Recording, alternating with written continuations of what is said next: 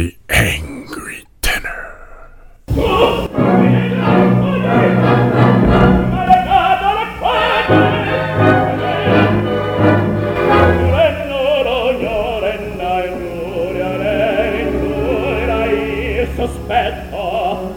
Hello, I'm your host, John Sayers, and I am the Angry Tenor. Just a reminder, the Angry Tenor goes live every Monday evening at 7 p.m.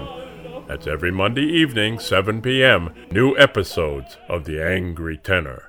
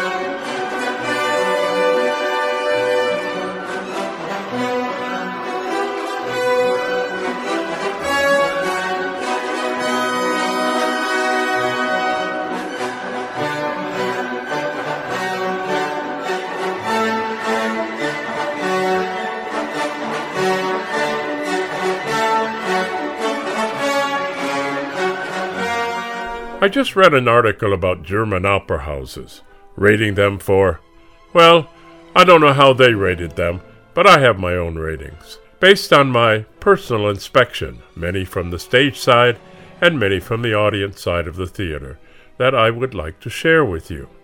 Germany has 83 opera houses, or perhaps a better name for most of them is theaters. Every one of the 83 opera houses is owned by the state, and puts on a full season of operas, plays, etc. By contrast, in the USA, the Metropolitan Opera is the only house with a full 52-week season. But the Met also takes a break, so it is not really a full 52 weeks. That being said, German opera houses are home not only to opera, but also Schauspiel or legit theater, operetta, ballet, and concerts by the pit orchestra. So only part of the season is occupied by the opera portion. Add to this a 6-week vacation period every summer. Each house takes the vacation period of the region where it's located, and it's really not a full 52-week season, but almost. German theaters offer tickets at a much lower price than American houses, especially those charged by the Metropolitan Opera. Date nights for young people are quite common in Germany and almost non-existent in the United States, and almost all opera houses have regular programs for children. And now, here are a few of my favorite German opera houses.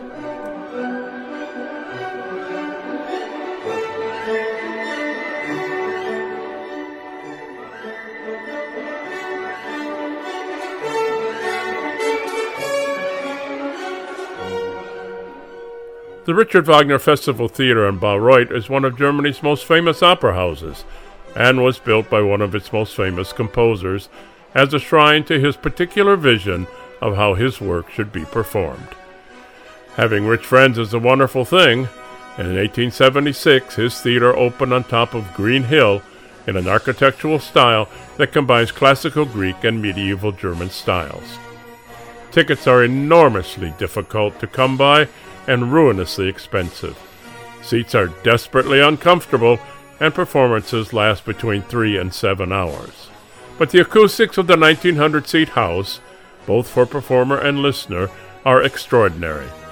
Brick walls give the theater its own reflective quality, and a covered pit means that, despite the heavy orchestrations associated with Wagner, the orchestra does not drown out the singers.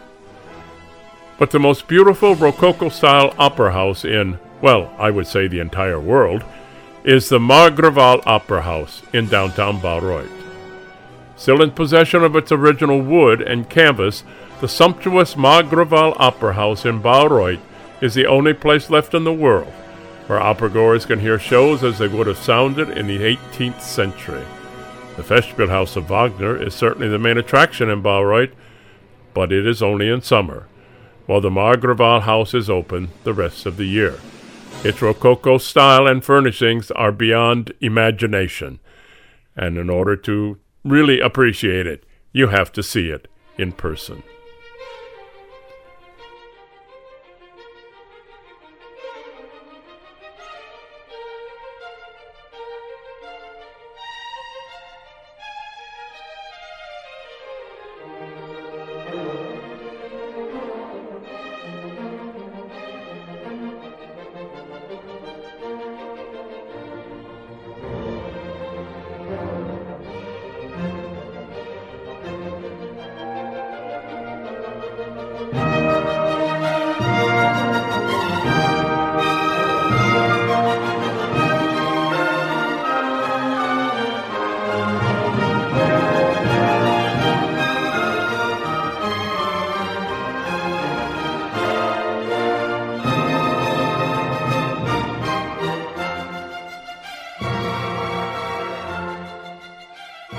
The Hessische Staatstheater Wiesbaden is one of my favorite theaters.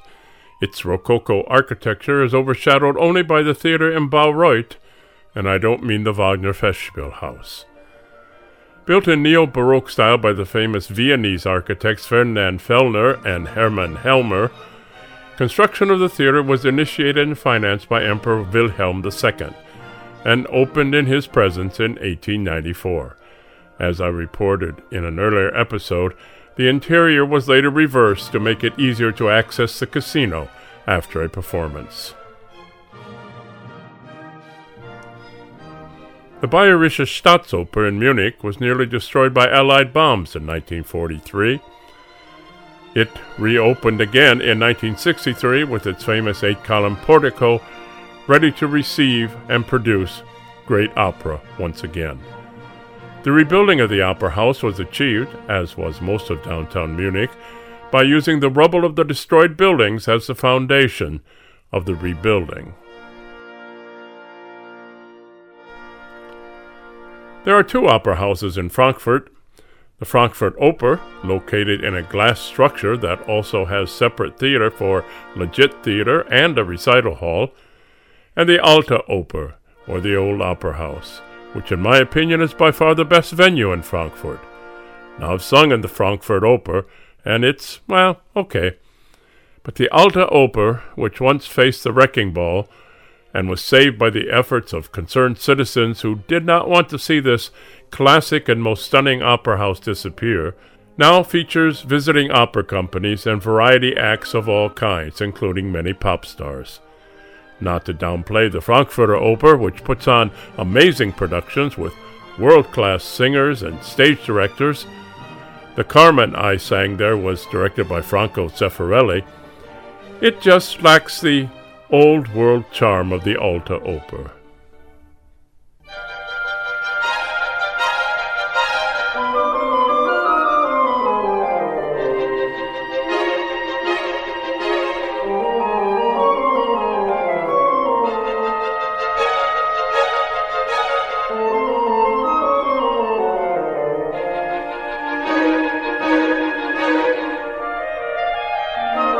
The Staatsoper in Berlin, the Deutsche Staatsoper, in the time that I was there, was in East Berlin, has functioned as the official court opera for Prussian royalty since 1741. While Germany was still divided, I was invited to audition here. What a show that was. I was met at Tempelhof Airport in West Berlin by a man who was, by arrangement from me, wearing a red carnation. I thought that would be a fine touch that I insisted upon, like some old spy movie or something. The man had his own car, if that's what it could be called, and we drove from the airport to Checkpoint Charlie, which at that time was the main entrance into East Berlin, but which is now a museum.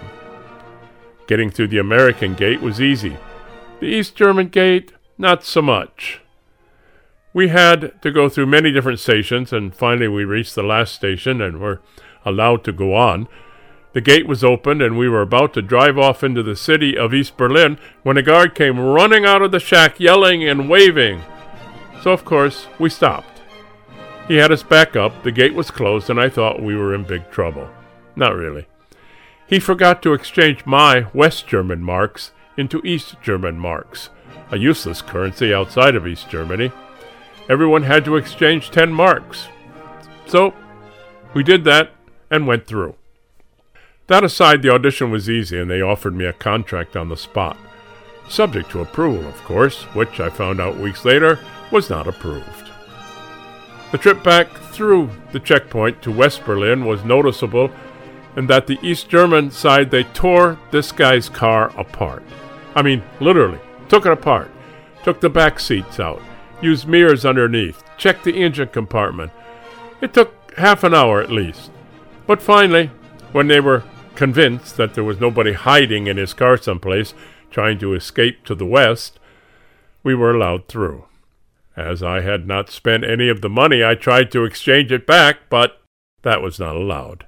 Of course, because of the pandemic, most of these opera houses are closed until further notice.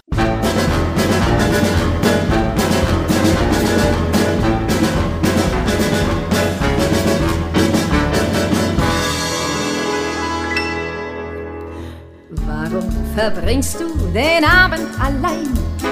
Hör die Musik und geh. Ein Kabarett ist unsere Welt, drum geh ins Kabarett. Nur so bezwingst du das Unglücklichsein, pfeif auf dein Renommee. Ein Kabarett ist unsere Welt, drum geh ins Kabarett.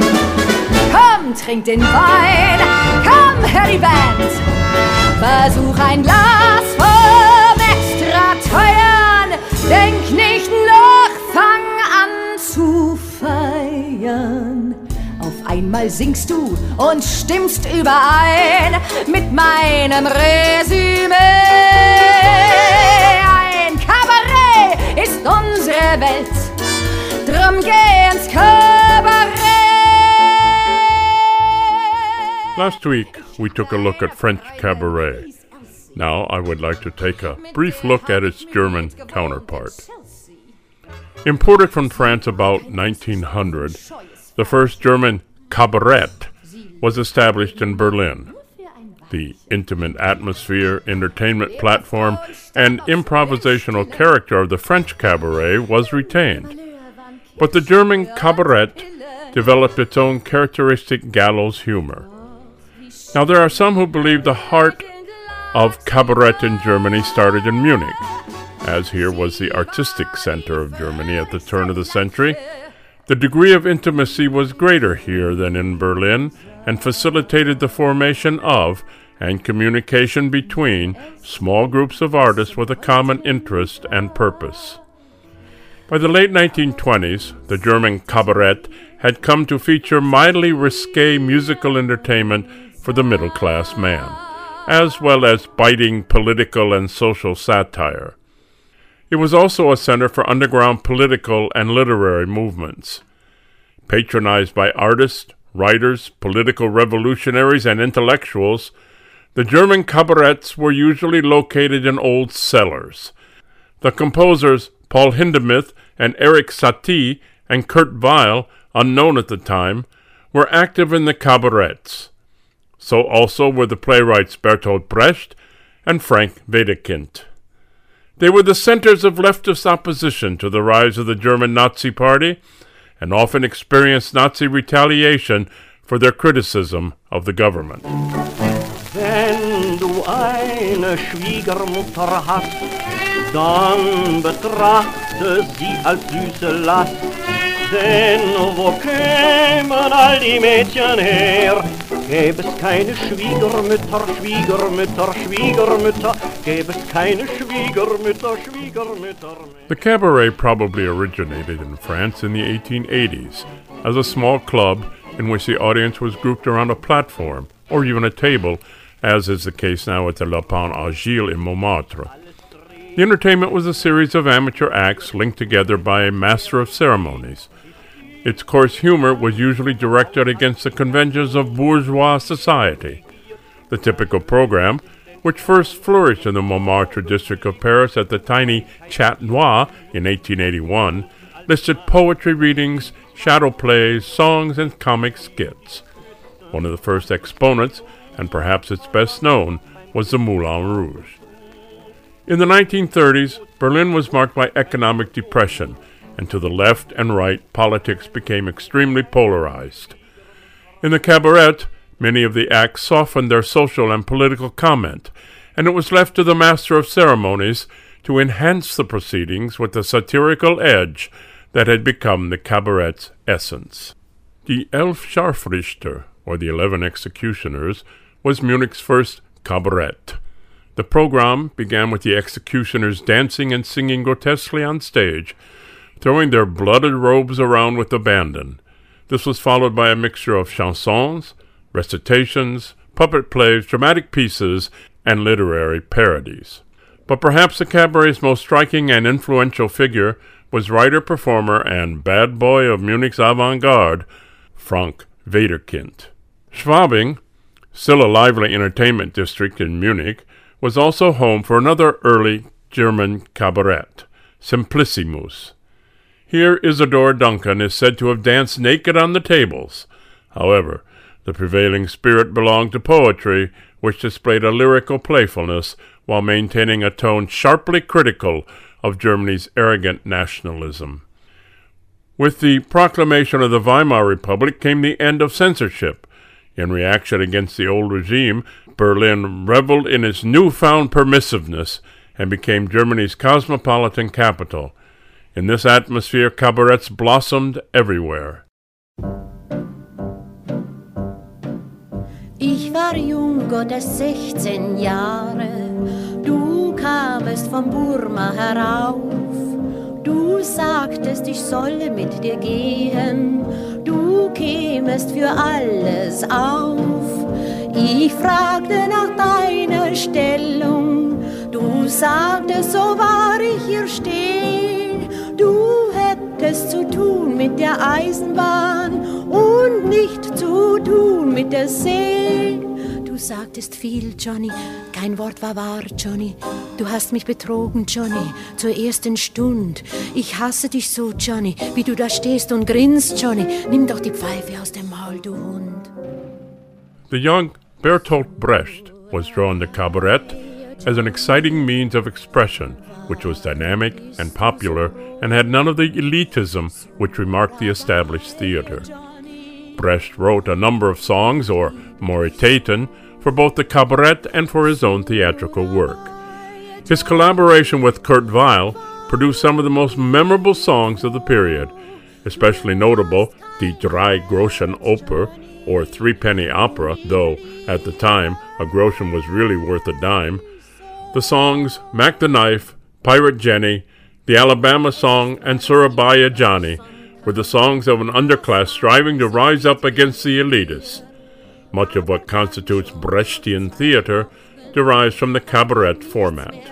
In 1933, when Hitler took power, cabaret was one of the first victims of Nazi terror. Some writers and performers were arrested and taken to concentration camps, and others left Germany for America or other parts of Europe. The few who tried to return to cabaret after the war found that it had lost the zest, the vitality and bite that had made it such a remarkable force during the early part of the century. Johnny, ich gab dir mehr. Johnny, nimm doch die Pfeife aus dem Maul, du Hund. Does that mean cabaret in Germany is dead? Well, not completely, but almost. The cabaret survived in post-World War II Germany as a form for topical satire, but it had lost most of its political significance. Perhaps one can see what it was really like in the cabaret of 1930s. In the musical show Cabaret, it portrayed the 1930s German cabaret as it was inspired by Anglo-American writer Christopher Isherwood's Berlin stories. And that is what makes me angry.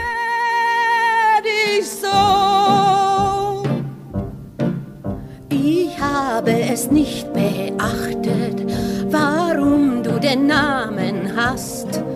Doch an der ganzen langen Küste warst du ein bekannter Gast. Eines Morgens in einem Sixpence-Bett werd ich donnern hören die See, und du gehst ohne etwas zu sagen, und dein Schiff liegt unten am Quai. Du hast kein Herz, Johnny, du bist ein Schuft, Johnny. Du gehst jetzt weg, Johnny, sag mir den Grund. Ich liebe dich doch, Johnny, wie am ersten Tag, Johnny. Nimm doch die Pfeife aus dem Maul, du Hund. Surabaya, Johnny, warum bist du so roh? Surabaya, Johnny, mein Gott, und ich liebe dich so. Surabaya, Johnny, warum bin ich nicht froh? Du hast kein Herz, Johnny, und ich liebe dich so.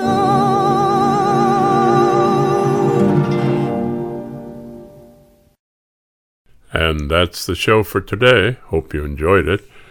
Just a reminder, The Angry Tenor goes live every Monday evening at 7 p.m.